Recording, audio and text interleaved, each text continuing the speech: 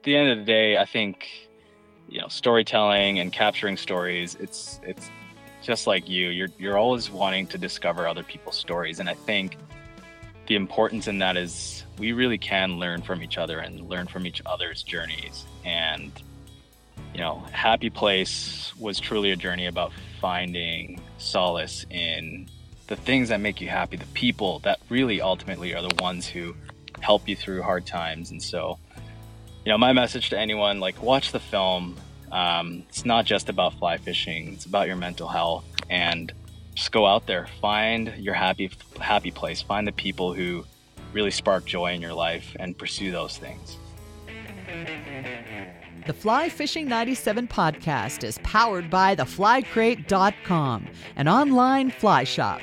Join the Quarterly Fly Club today, your source for all things fly fishing. And Wait For It Films. For action-packed fly fishing videos and camera-related content, check out Wait For It Films on YouTube or at www.thewaitcreativeco.com. And Broken Tippet Fly Company. Blog and fishing apparel and accessories. Check them out online at brokentippet.com. You are listening to the Fly Fishing 97 podcast. I was what they call here an LPN.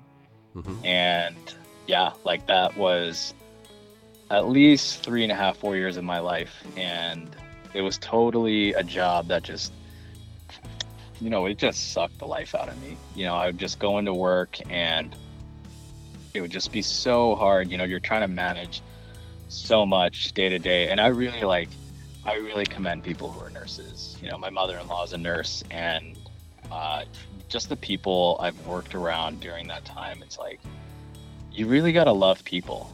You really got to have that mental space of, I'm not doing this for money or for myself. I'm doing this to serve the world. Mm-hmm. And, it's not like I didn't have that. I didn't go into work every day thinking I could be making more money or whatever, but it just wasn't for me, it didn't click. And it's funny because video has always been something that I've been so interested in. It's something I've always pursued, and it really started way back in high school. And there was this video project that my teacher assigned to me and my best friend, and I ended up learning how to use a camera and editing a video. I did it all within a week, and we put this thing together. And I just remember how much work and passion I put into that little project, and handing it over to the teacher. He watches it and he's like, I'll never forget this. He watches it and he finishes and he kind of looks at us and he's like, that was a really good video. And I think I'm actually going to use this for next year's class to show them how you're supposed to do this project. Wow. And I think that was just a moment that clicked in me, that it's this is something I really like, and I something was born that day. The Fly Fishing 97 podcast is brought to you by The Fly Crate. The Fly Crate is an online fly shop where you can save more on flies and gear.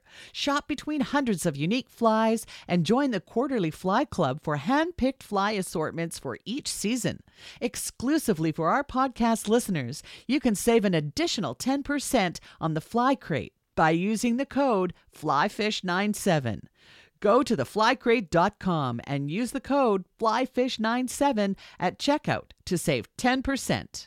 Welcome to this edition of the Fly Fishing 97 podcast. Really happy you are joining us this time around, and we're going to do what we just love to do on this show. Can't get enough of it, and that is find passionate people in the fly fishing space, seek them out, get to know their story, get to know what brings you to the water kind of thing, and day jobs. We talk side hustles and everything in between.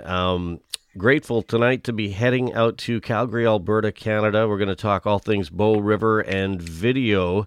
We've got Gary Lewis on the line, who's an avid fly fisher, video creator, and he's doing some good things in Calgary, Alberta, Canada. Gary, thanks for spending some time with us on the water today, man. I really appreciate it. Hey, Mark. Thanks for having me on the show today. It's my pleasure. So let's start at the beginning. I always like to kind of rewind, and I know you and I just had a quick little chat before we started hitting record, but sounds like fly fishing maybe hasn't been around that long, but why don't you walk us through your story? How did you come to find it? Yeah, Mark. So, yeah, like you said, and like I previously mentioned, fly fishing is quite a new uh, sport or hobby for me. I only just picked it up, I would say 4-ish years ago, maybe 3.5 years ago. Mm-hmm. And, I'm pretty, when it comes to like hobbies or picking things up, I can get kind of, my wife would say obsessive about it. I would say passionate, but Yes, I like that. like before fly fishing, I was really into something called one wheeling, and it's like this electric skateboard that's got one wheel and you can get around everywhere. And I really loved that for a little bit. And before that, I was golfing, and I was really crazy about golfing. Um, but like fishing has kind of always been a hobby connected to my past. I'm guessing a lot of people could relate to this too. But my dad, when we were kids, would take us out, and we would go out to the lakes. And being an immigrant, he didn't know much other than like catching and targeting stockies in the lakes, right? Right. But to me, those days were really there was just there was a purity to it, and there was a joy to the connection. We had some rough years, my dad and I, in my teenage years, but those years as a kid going fishing, there was an innocence, and maybe just like a longing to connect to. And so fast forward to the future, I'm a father of two, and I'm holding my daughter. She, I think, was around a year old at the time, and I'm giving her a bottle. It's probably like super early in the morning, and I'm just flipping through YouTube videos, and I started kind of getting interested in fishing again. So all these fishing videos started to pop up, and lo and behold, a fishing film kind of went through the recommended videos, and I gave it a watch. And to me, like fly fishing had always, I'd see people doing it on the rivers, and I would always associate it with like an old person's hobby. This is what old people do. And I'm only into the spin gear or whatever, and but I watched this film, and I was just absolutely mesmerized by the sport. Just seeing, what's that word, the entomology, the bugs, right? And matching the hatch, all of those concepts, and really giving trout the benefit of the doubt. I used to think like fish were kind of a stupid animal, but then you kind of dive into it and you realize these things have some sort of instinct to to breed, when to eat, when to hide, when to their mating seasons, and they're quite smart, and it really like changed my perspective on fishing as a whole. So yeah, there I was on this couch and watching this film thinking like, oh my goodness, this is actually super interesting. This is something I really need to get into. And a couple weeks later, I actually sold that one wheel electric skateboard I mentioned earlier, and using the money that I got from that, I went and bought a whole bunch of fly fishing gear. I'm talking like waders and a starter fly kit, flies, you name it. I was just asking the guy at the store, like, what do I need to start? And, he hooked me up with everything I needed. I love that feeling when you go into a fly shop and you're kind of discovering, you're in the process of discovering your passion, and then it's like the world is your oyster. It's like that overwhelming feeling when I still feel that to this day. When I walk into a fly shop, it's like, okay, here we go. That visa's going to get hot. It's funny that you mentioned the feeling walking into that shop. I just remember feeling just so excited. And there were so many unknowns. Like I'd look around the store and I'd be like, what is that? What's that tool? What are those reels? And they're all flashy. And like, I'm looking at all these really cool waders, and there's just this like anticipation of like, what am I getting into? And the excitement of knowing like where it's going to take me. Right. being such an outdoor heavy sport. So yeah. So tell me, obviously you're watching YouTube, hanging out with your daughter. You see this vid and you're like, okay, that looks interesting. But name some names. Like, is there anybody, obviously it sounds like your dad got out with you a lot all those years ago, but who would you cite as influences on your fly fishing journey? Yeah. It's funny because, there are some very personal relationships that I have, but it did start online, right? Like it was all these videos. The film that really got me into it was by a husband and wife couple in the States called Tight Loops. And Chase and Amy are incredible. Oh, sorry, we got an airplane flying through. Is that too loud? No, it's good. No. It's funny because the influences in my fly fishing journey, they really started online.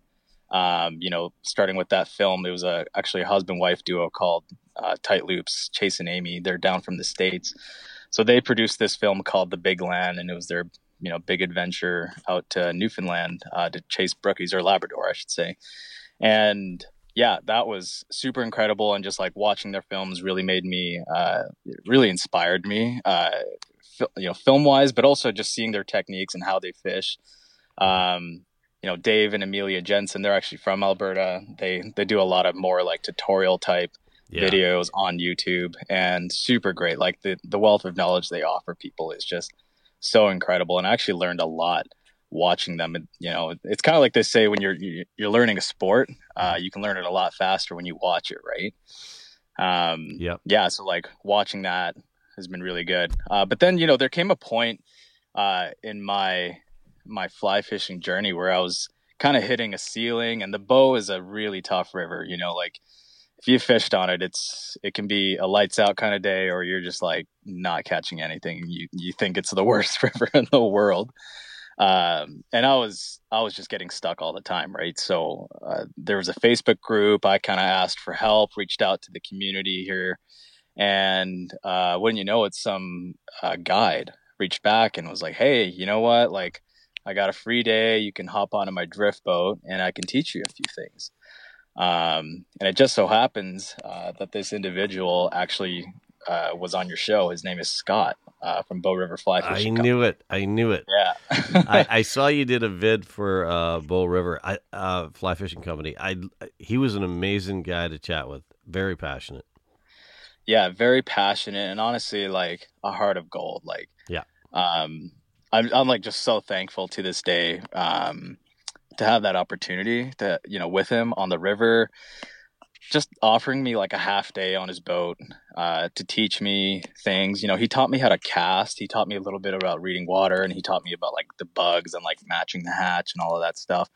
And this is all stuff that was just like blowing my mind, and wouldn't you have it, we ended up having an amazing day on the river, right? Like I think I caught over a dozen fish, and I just remember this one moment. We sat on this corner and I was dropping my nymphs. It was early spring, and I was dropping my nymphs into this hole, and it would fall into the bucket, and we were just hooking up like every cast. And I'm ecstatic. I'm like, this is fly fishing, this is amazing. And Scott's kind of like, simmer down, like this is a good day. Sometimes it's not like this. The fish move.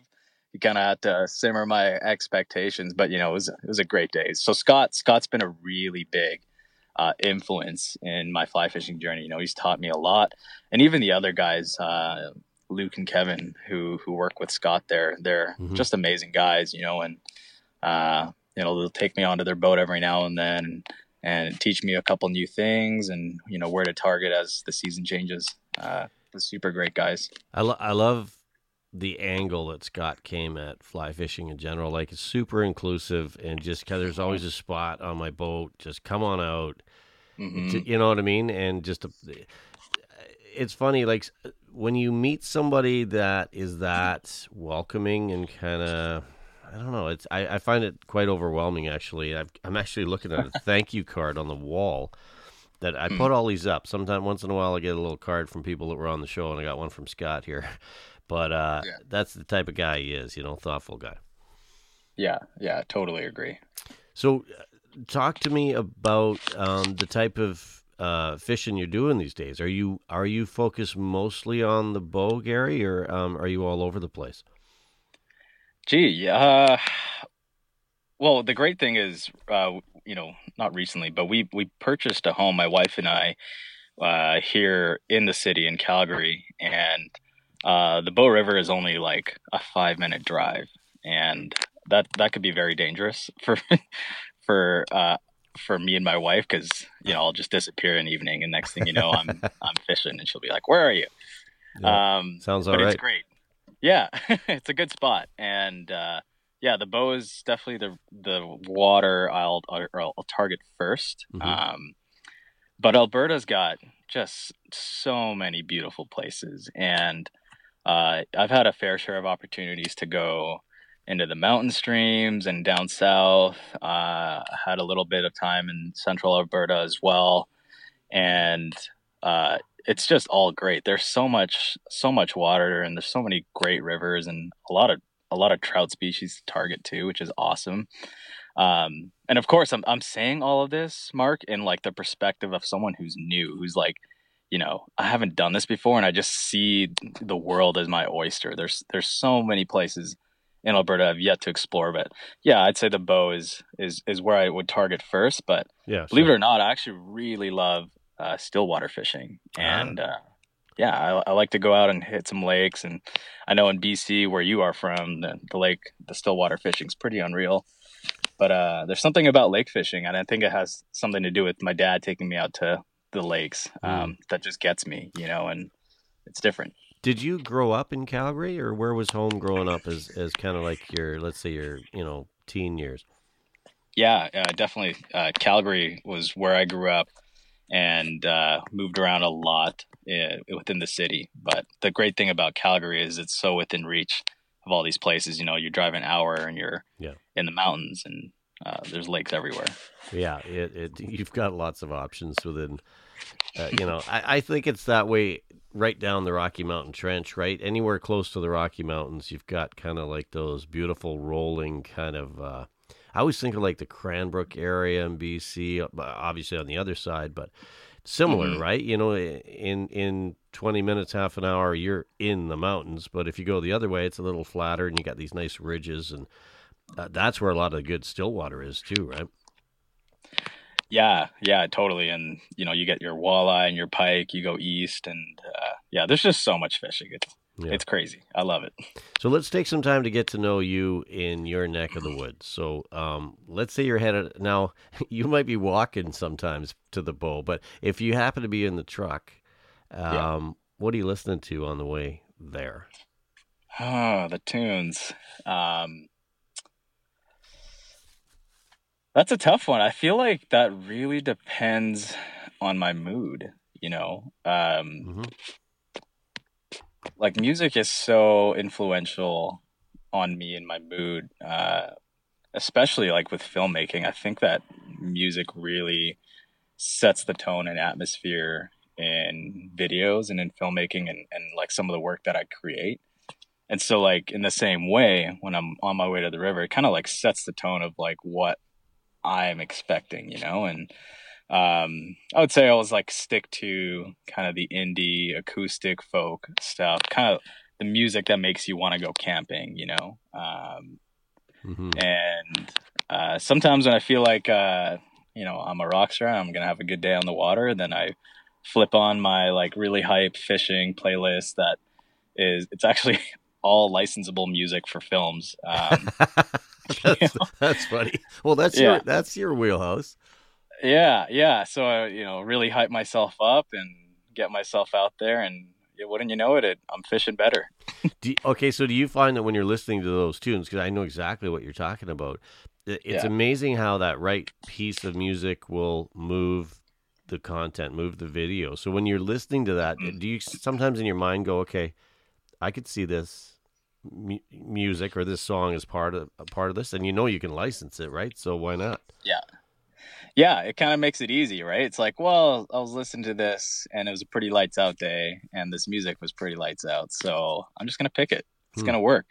It's gonna work with the beat and the cadence, and yeah. Well, sometimes it doesn't though.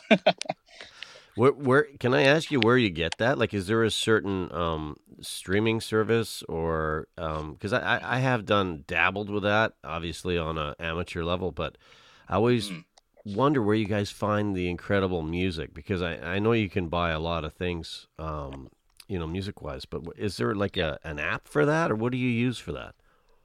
Yeah, I actually use a website called MusicBed, and it's a pretty popular website for licensing music, especially among like the I don't know, the higher tier like filmmakers, and a lot of the music that's listed on the website.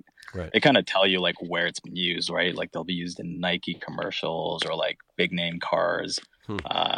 So really good stuff, but you do end up having to, pay the price for the quality of the music. But Yeah, fair. if it's quality music you're looking for, then there it is, right? Is there like, are they all different prices? I know I'm going down a bit of a rabbit hole here, but I'm really curious. Like, is it like 99 cents? Are we talking like $100? Are we talking? Yeah, I think it like varies. Like if you're doing like a single song payout, I guess it depends on like where the video or where the song is being used. So if it's like a podcast, or if it's like a personal video versus like a video for a business or like a big brand, so I think they'll kind of like scale it according to what the purpose of the video is. So Yeah. the same song might be worth like $50 for something personal, but suddenly you're using that song to market for, I don't know, let's say Sims, and next thing you know, that song's now worth $500 for you to license. So I think it depends. you got to find it first. That's the key. Right. Yeah, and that takes a very long time. Yeah, I love it. What's a go-to pattern for you on the bow? So, I mean, I'm sure it varies season to season. I'm sure it varies season to season, whether the hoppers are out, or what's a pattern you go to more often than not? A pattern I go to the most here on the bow, I would have to say that I'm always probably reaching for like a black leech or like a black woolly bugger. And even if I don't start off the day with that, I find myself, eventually putting it on if the day is slow. It's just so versatile, right? Like a balanced leech can be fished as a leech, or you can kind of tug on it and jig it and pull it a bit like a streamer. And it's lightweight enough that I can put it under a hopper, or if I wanted to drop it down into a hole and nymph it, I could. Like, it's just such a versatile fly, and it can imitate so many different things throughout the season, right? And different bugs. So I really like that a lot. But lately I've been using like a caddis pupa.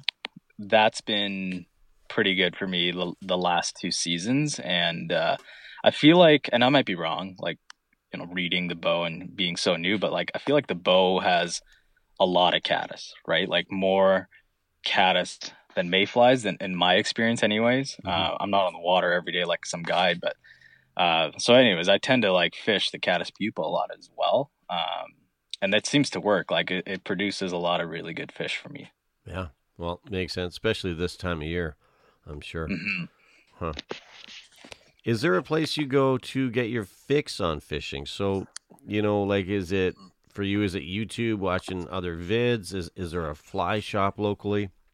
When you're not out there on the water, Gary, where do you get your fix?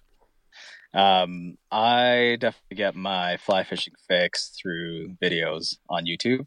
And that not only, quenches my thirst for fly fishing if I can't be on the river, but it also inspires me as a filmmaker, just being able to watch what other content creators are doing and what they're making, and learning from them. YouTube's just like a really wonderful place, and it really makes the world of fly fishing really small, and you can see what fishing is like in Colorado or like South America, and just kind of want that, and it makes it, I guess it just grows that hunger to do more and like to see more with fly fishing. Right. Yeah, I get that. YouTube is such an amazing source, like for anything. Like I'll give you an example. I couldn't get the truck bed open on my truck the other day, and I just YouTube the issue I was having. Boom, it's right there. we're trying to build a pool, and I'm like, tiki bar, and it's like, well, you can build this tiki bar out of pallets. I'm like, well, pallets I got. You know what I mean? Like, it's just like, I feel like it's a creative source that's it's just at your fingertips now, and it's wild. Yeah, they don't call it YouTube University for nothing, right? Let's Yeah. talk sports. Are you a sports guy at all? So being in Calgary, I assume you're loyal Yep, to the fair enough. local clubs, but throw them out there. Who are you cheering for? Yeah, believe it or not, I'm not really a big sports guy, and you know, I just I tried to get into sports, and I know in like high school, which was forever ago, I did some sports then and played a bit, but I never really just like got into it.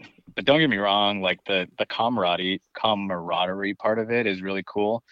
And I know if you're from Calgary, you got to be a Flames fan, right? But Oh yeah, yep. it's kind of like given with your membership here, I guess. But yeah, it's never been big for me, but I love going to like a Flames game and get me and a few of my buddies at the Flames, the Saddle Dome, and we're having a few beers and just some snacks and we're watching the game. There's something about the atmosphere that really gets me. Everyone's just having fun, we're cheering, and like the booming of the people cheering, and yeah, Yeah. I love watching sports with other people, but as far as like following it on my own, it's not really ever something I haven't gotten myself into. I'm like that with baseball. It's like I don't really watch it on TV, but for whatever reason, no matter what major city in the States we're at, I usually go to a ball game, and I can't explain it. It's just kind of like it's so chill, right? You just sit around and you can still talk. It's not like I feel like when I watch hockey and football, it's like, okay, let's go. But baseball, you can breathe a little bit, Yeah, there's a bit of a relaxation to it. Yeah, that's cool. So, let's talk jobs. Let's talk. I don't even know what your day job is. We haven't even gone there yet. Now we know you're doing this video creating. You're out there fly fishing when you can, but what's really paying the bills day to day? Yeah. So I am actually a filmmaker full time, Wow. and my wife and I, we actually run a wedding photography and film business. And we've been doing that for about 5 years now, and we made it official in 2020. We both left our That's like what a year. that's a tough time to come into it, right? Yeah, what a good year for quitting your jobs and going into business, right? Oh man.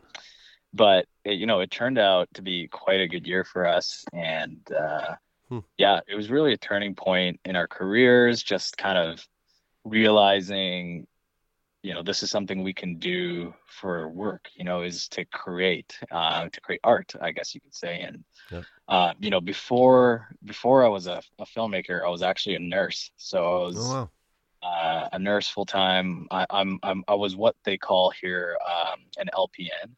Mm-hmm. And yeah, like that was at least 3.5, 4 years of my life. And it was totally a job that just, it just sucked the life out of me. I would just go into work and it would just be so hard. You're trying to manage so much day to day. And I really commend people who are nurses. My mother-in-law is a nurse, and just the people I've worked around during that time, it's like, you really got to love people.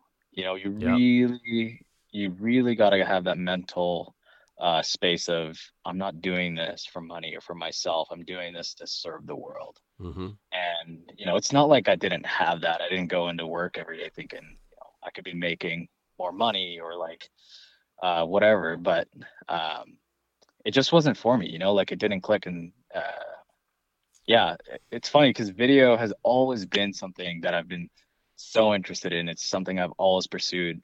And it really started way back in high school. And there was this video project that my teacher assigned to me and my best friend. And I ended up learning how to use a camera and editing a video. I did it all within a week. And we put this thing together. And I just remember like how much work and passion I put into that little project. And handing it over to the teacher. He watches it and he's like, I'll never forget this. He watches it and he finishes and he kind of looks at us and he's like, that was a really good video. And I think I'm actually going to use this for next year's class to show them like how you're supposed to do this project. Wow. And I think that was just like a moment that like clicked in me that was like, this is something I really like, you know, and I like something was born that day. And yeah, you know, despite the career changes, you know, going into nursing and like trying to pursue other jobs and different careers, video has always been like something I'd fallen back to. And I find it fascinating how often people, you know, it's right in front of your face. And if you look back in your history, like your personal history, your job history, your school history, the answer is always there. You just don't always see it, right? So it's that moment that you're like, you just feel motivated. It's like, oh God, this is another level. It's another gear I never knew I had. Well, maybe I should make a career out of that.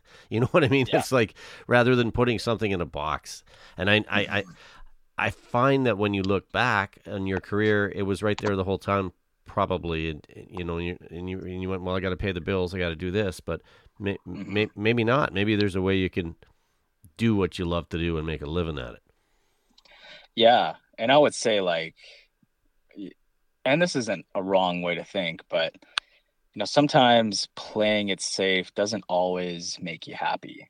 And, you know, I'm not saying like you should always take risks and like, you know, people have bills to pay and, you know, I have 2 little ones now and I have mouths to feed, but, you know, at least for me looking back, I can see the decisions I made and it was all kind of like based out of fear. Like I need a career that will survive, you know, jobs being cut in a society where maybe like there's a recession or something. It's like, I got to have security. So healthcare, there's always going to be need for healthcare. Yeah, that's true.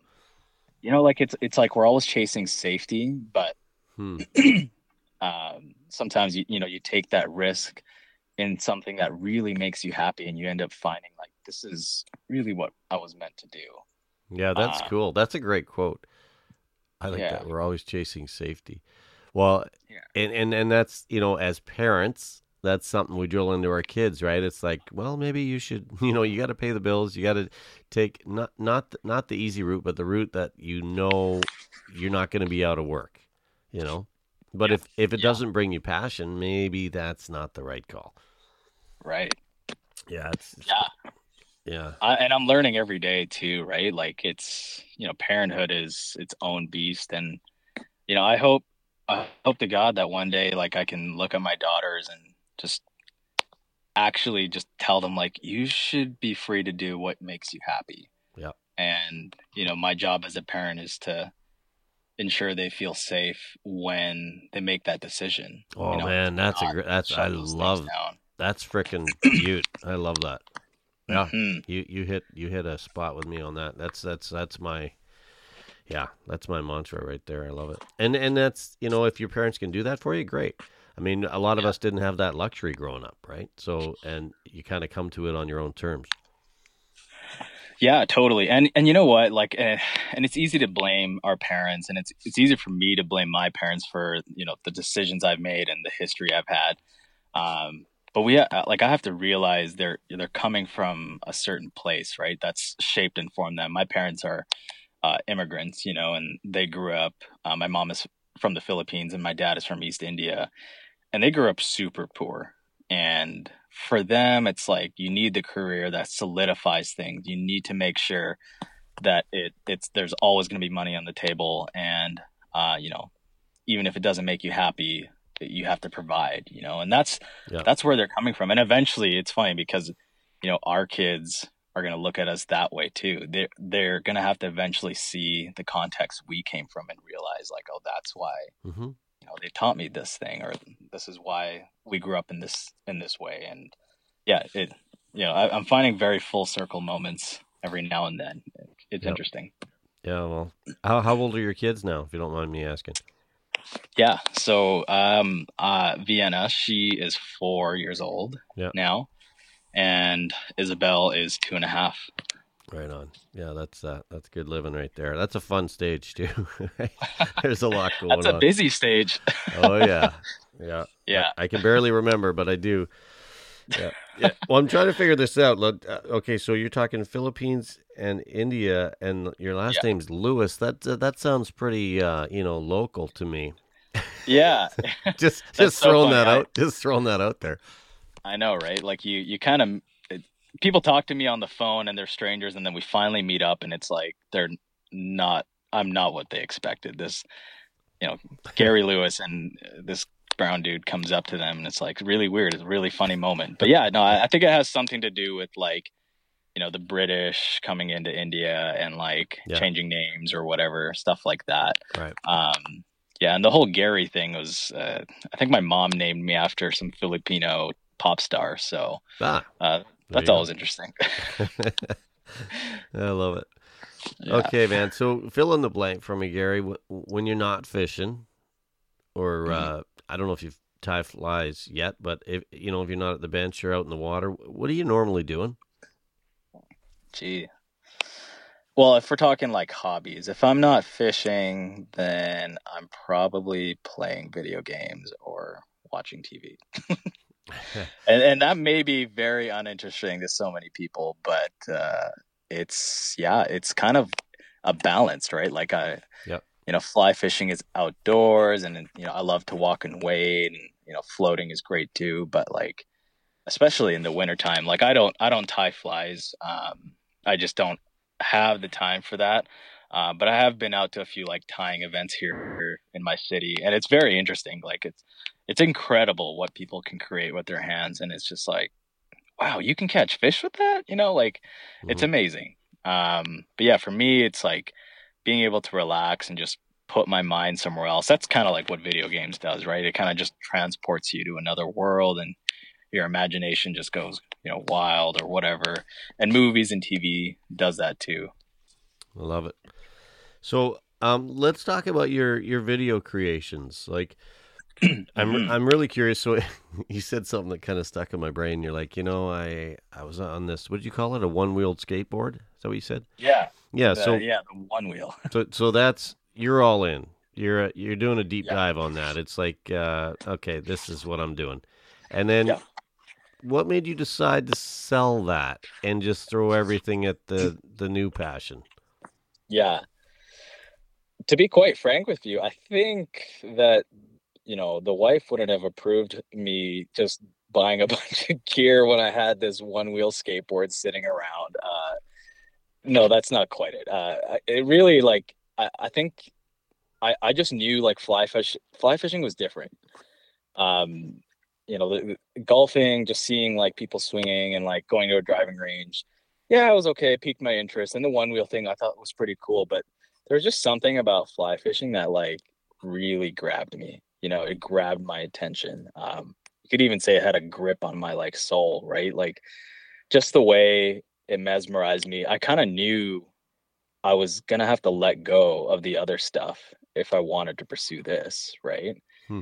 And maybe that's why I sold the one wheel, right? Just to kind of jump all into this thing. And honestly, like I'm so glad I did that, because like it financed the initial big purchases that I made. And not to say that you need to, I just that's kind of the way I am, right? Like going all in, with the golfing and the one wheel. But yeah, it just kind of like fueled that initial step. And then next thing you know, I was running, like, and like, Mark, I bought this stuff. I think it was like, geez, when was this? I think it was in like November, December. So most of our, mountain streams have been shut down. Winter was here. There was snow. Ice shelves were forming. This was cold. And like, there I was in the back alley, in a sweater, and like, I was casting my fly rod. I was practicing in the alleyway, and I had some neighbors come out, and they're just looking at me, and they're like, "What are you doing? It's winter." They're looking at me all weird, but seriously, like it had such a grip on me, quite instantaneously. The one thing I noticed about your vids, And like you said, it's not like you've been doing this for specifically for fly fishing for a crazy amount of time, but the names of your vids, Happy Place, Moments in Spring, Sanctuary on the Bow, you can tell that it's coming from a good place. And it's sometimes you don't have to work at it when it's, you know what I mean? Like it's just kind of like comes naturally. And so what's next for you with your vids? Have you got anything you're working on right now, or maybe you're working on something on this next trip? What are you at? Yeah, it's been a pretty busy time for me. My wife and I in the summertime, we actually, we're working quite a bit, right? Like we're filming weddings, I'd say almost every weekend, or photographing them. And in between those, I'm editing. So the summer is actually quite a busy time, and I've had a few ideas floating around my head of a few stories I maybe want to pursue here locally. Yeah. But I can't pull the strings on them yet. I feel like I need to talk to a few more people. But, my passion has always been, I try not to put myself in front of the camera too often. I really just enjoy learning other people's stories. I really enjoy capturing other people and documenting them, just documenting people. Yeah. And that's what this show is all about. Like, I totally get that. Yeah, you totally get, like, you must understand the beauty of just realizing you're not the only person on this planet that has a story that matters, right? I'm boring. I want to hear other people's stories. Like for me, that's I'm like that at a cocktail party or a bar or I just want to hear what you're doing. I mean, I know, like, yeah, I don't know, be the conduit for that. And but I'm missing the video part of it. It's just audio, which has its own kind of attraction for me because it kind of uses your imagination a little bit. But you throw music in there and you throw good video. Because I was watching the way you do it, and you can tell when somebody does it professionally versus amateur. Like you can hear the water and the music. You know what I mean? There's more than one thing going on. Yeah, like the video, you're really trying to, I guess you could say, like, inspire. For me, it's like I'm trying to elicit an emotion out of someone who's watching, but I'm also not trying to remove them from what's happening, right? So if there's a scene and there's water and people are fishing, it's like, how do you paint this picture? How do you immerse someone who's viewing this to almost make them feel like they're there watching this moment happen? And you're doing it very subtly, right? So, they're in their living room, but they feel like they're on the river with you. Yeah, no, exactly. You're taking them to that place, right? Yeah, that's what I'm chasing after, visually and with the audio as well. And you have to do it subtly. Like there's a real balance to it. And, if you overdo the water, or if you overdo the music, it can kill one thing or the other. Like one thing I learned in video school is that, making videos is like the viewing experience is actually like 70% audio and the rest is video. If your audio is terrible, then, if your audio is terrible, then you can't really watch. You can't sit there if it's, not something pleasing to your ear, right? Yeah. Let's get nerdy on equipment. Like, what do you? Oh, I love this. Yeah, like what are you shooting with? Like, I'm sure you're not using iPhones that much or GoPros. We're talking, you're dialing this up a notch, I'm sure. What's your go-to camera? Yeah, so my go-to camera now, I'm not sure if you're like familiar with what's out there today, but I use the Sony FX3. Okay. And I love it. Like it's everything I could want in a little package. It can fit in like the palm of my hand. And it shoots everything in 4K. It can do 120 frames per second slow motion in 4K, which is super great, especially with fishing. If I'm trying to film and eat, to have all of that resolution and all of that slow motion put together, it's really something. That's my go-to camera. I love going and picking that thing up. You got to love the gear that you use. Like if you come up to a tool, and this doesn't just apply in video, but like if you walk up to your tool, your day tools, and you're not happy when you're using them, then you got to change it up, right? And for me, like that was I used to use a camera called the Pocket Cinema camera, 4K. Okay. And it was a great camera. The image was amazing. I actually shot Scott's video on that one. But there was a BTS on my Instagram page of me holding that camera. And this thing is huge. Like, geez, it's like tip of my finger to my elbow. Like, that's how long it is. Wow. And yeah, it was just too big. And especially when you're like fishing and you're running around and it's really run and gun, having that small package that's lightweight and it's versatile, to be able to move around and to fit into tight spaces and to hold for long periods of time, it's really a really huge benefit.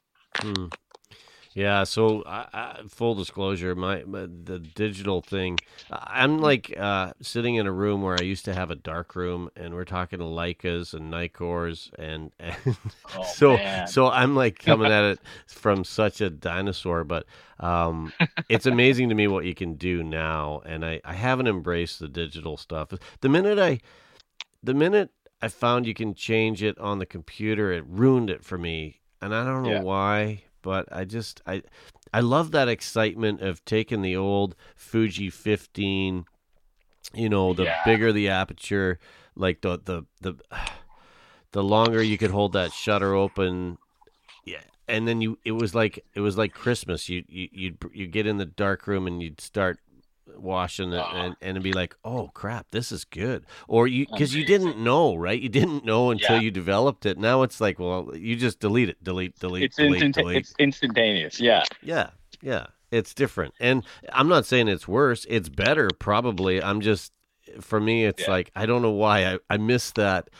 You even go into like the local London Drugs or name your photo developer. You go in there and you get your pictures and you go through them. Like I could rarely leave the counter before I look through them to see that, what I mean, what I had. Totally. But and you know what the irony is like a lot of the digital cameras now, we're really like trying to emulate film. So it's like we're going backwards a bit. But right.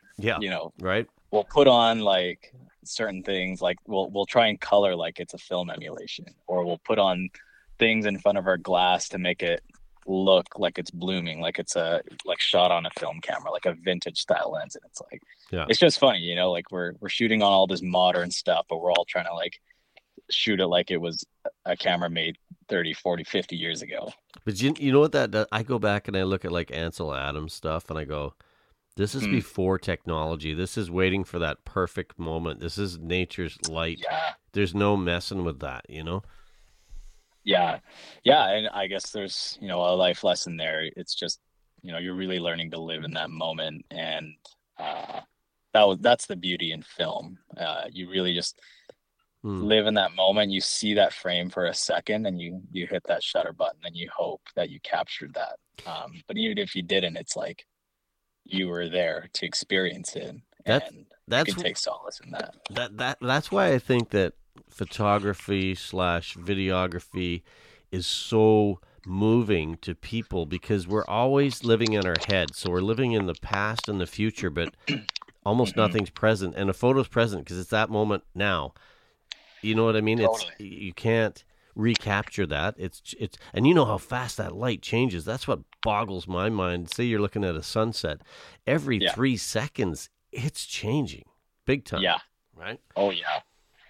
Yeah, and I totally see that, especially like coming from the weddings world, just like how significant it is to capture a moment, and to freeze it in time. And like as far as video, like to be able to play it back is just something special, right? And you see that in fly fishing too. You'll have these moments in fly fishing that just you can't reproduce, that take that you can't reproduce, or like that fish, the way it jumps and the way it fights, it's all unique. And to have a camera there, I know that's like a double-edged sword nowadays, right? Like filming it is all that stuff, right? It totally is, but did it really happen if you didn't take a pic, right? Yeah, exactly, right? It's in my head, no one else can see it.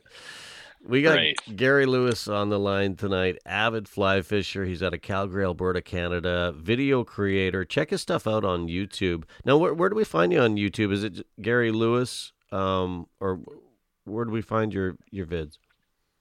Yeah, you can look me up on YouTube with the handle Hook and Anvil. That's hook, like a fishing hook, and anvil, like a blacksmithing anvil.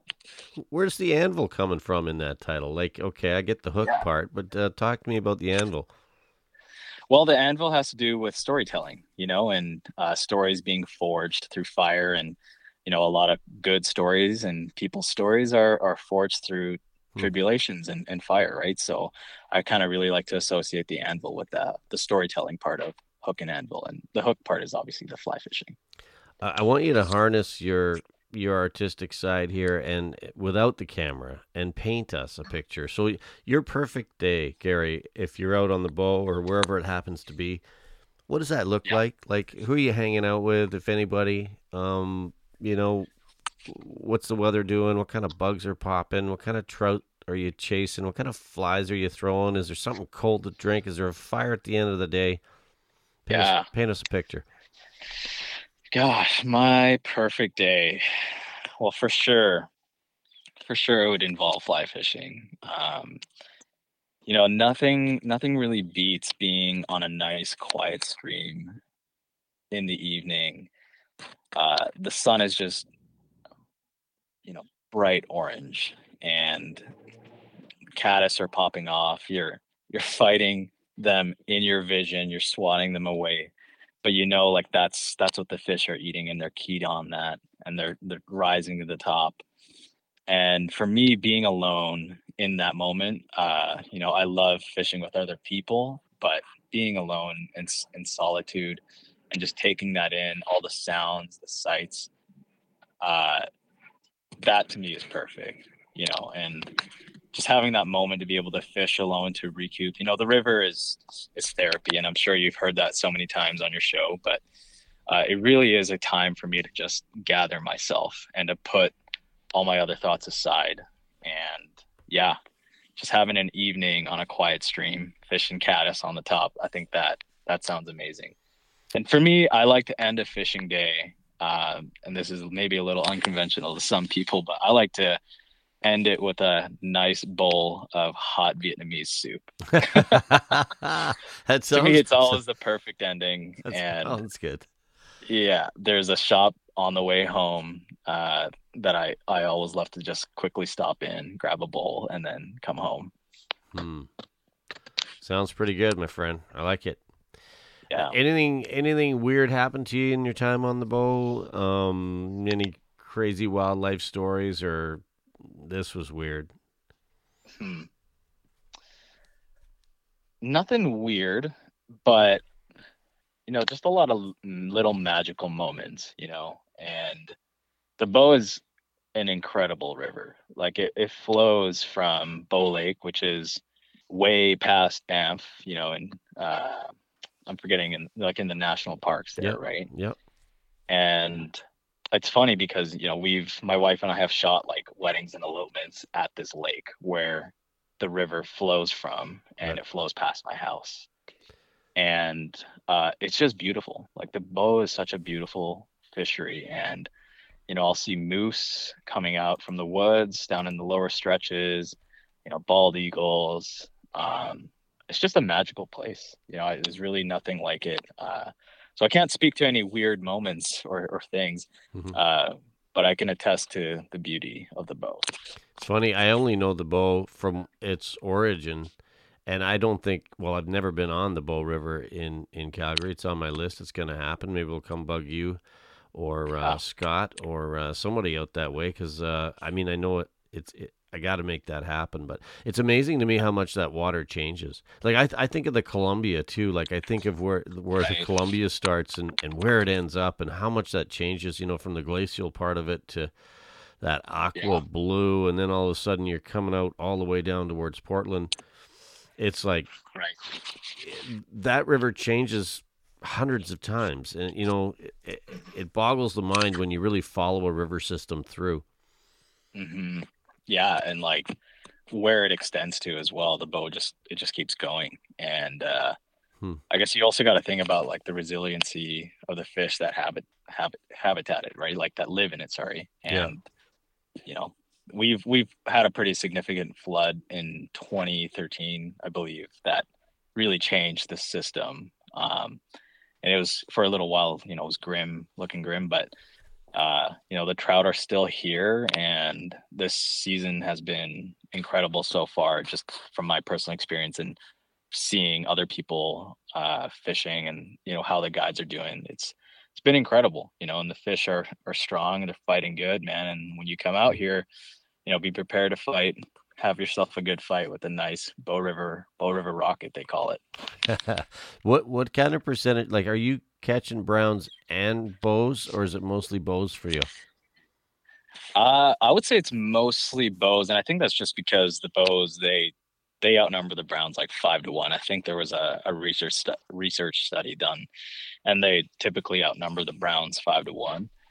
But that's not to say if you want to target browns, like most people would venture to say, and this is kind of a little tip, I guess, if you make your way out to the bow. But if you want to target some browns, then definitely venture your way into the city stretch. The bows really like the lower stretch, and I find a lot of them are out there, but you'll get a good brown in the lower stretch as well. But yeah, they definitely stay in that city stretch. So those browns are urban, you're telling me?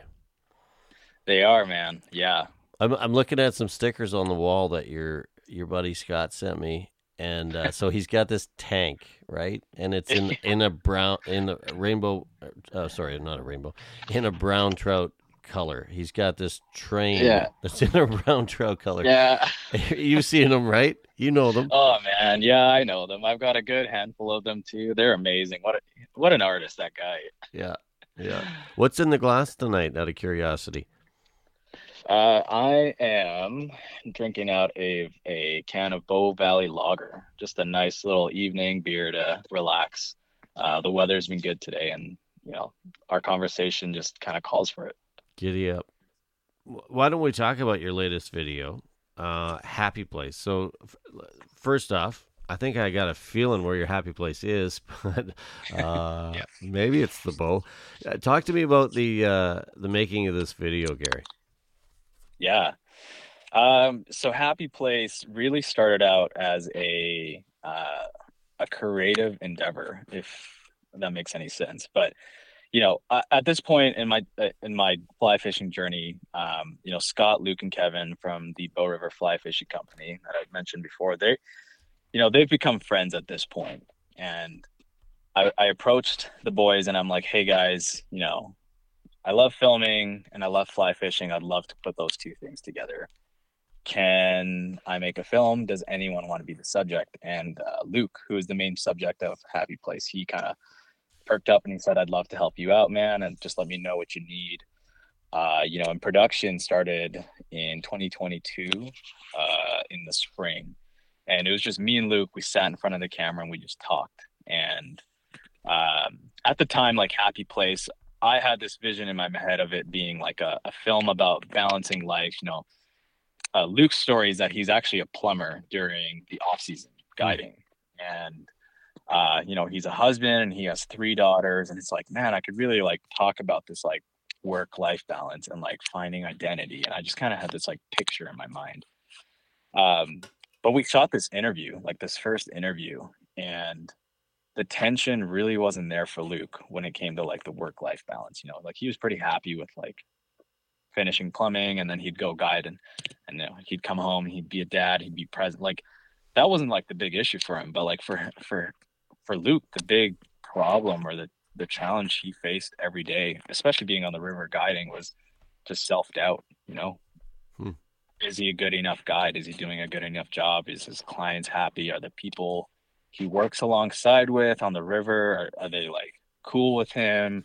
Is he accepted by the community, as they would say? And this kind of just became way more apparent as we started filming more and more. It's like, man, this guy is really dealing with like the whole self-doubt thing, and who isn't, right? Yeah, fair. And so the film slowly morphed into this from like this work-life balance fly fishing thing to like mental health and how to overcome self-doubt and overcome the challenges you face in your own brain. Like you're your own worst enemy kind of thing. Mm-hmm. You said something earlier that kind of resonated with me when you were talking about nursing, and you said You really got to love people. And I think guiding is that too. It's like there's a lot of people get into guiding because they love fishing, but you better like people. Totally. Yeah. Yeah. And, props to Scott, Kevin, and Luke. These guys, I could never be a guide. You don't like people or what?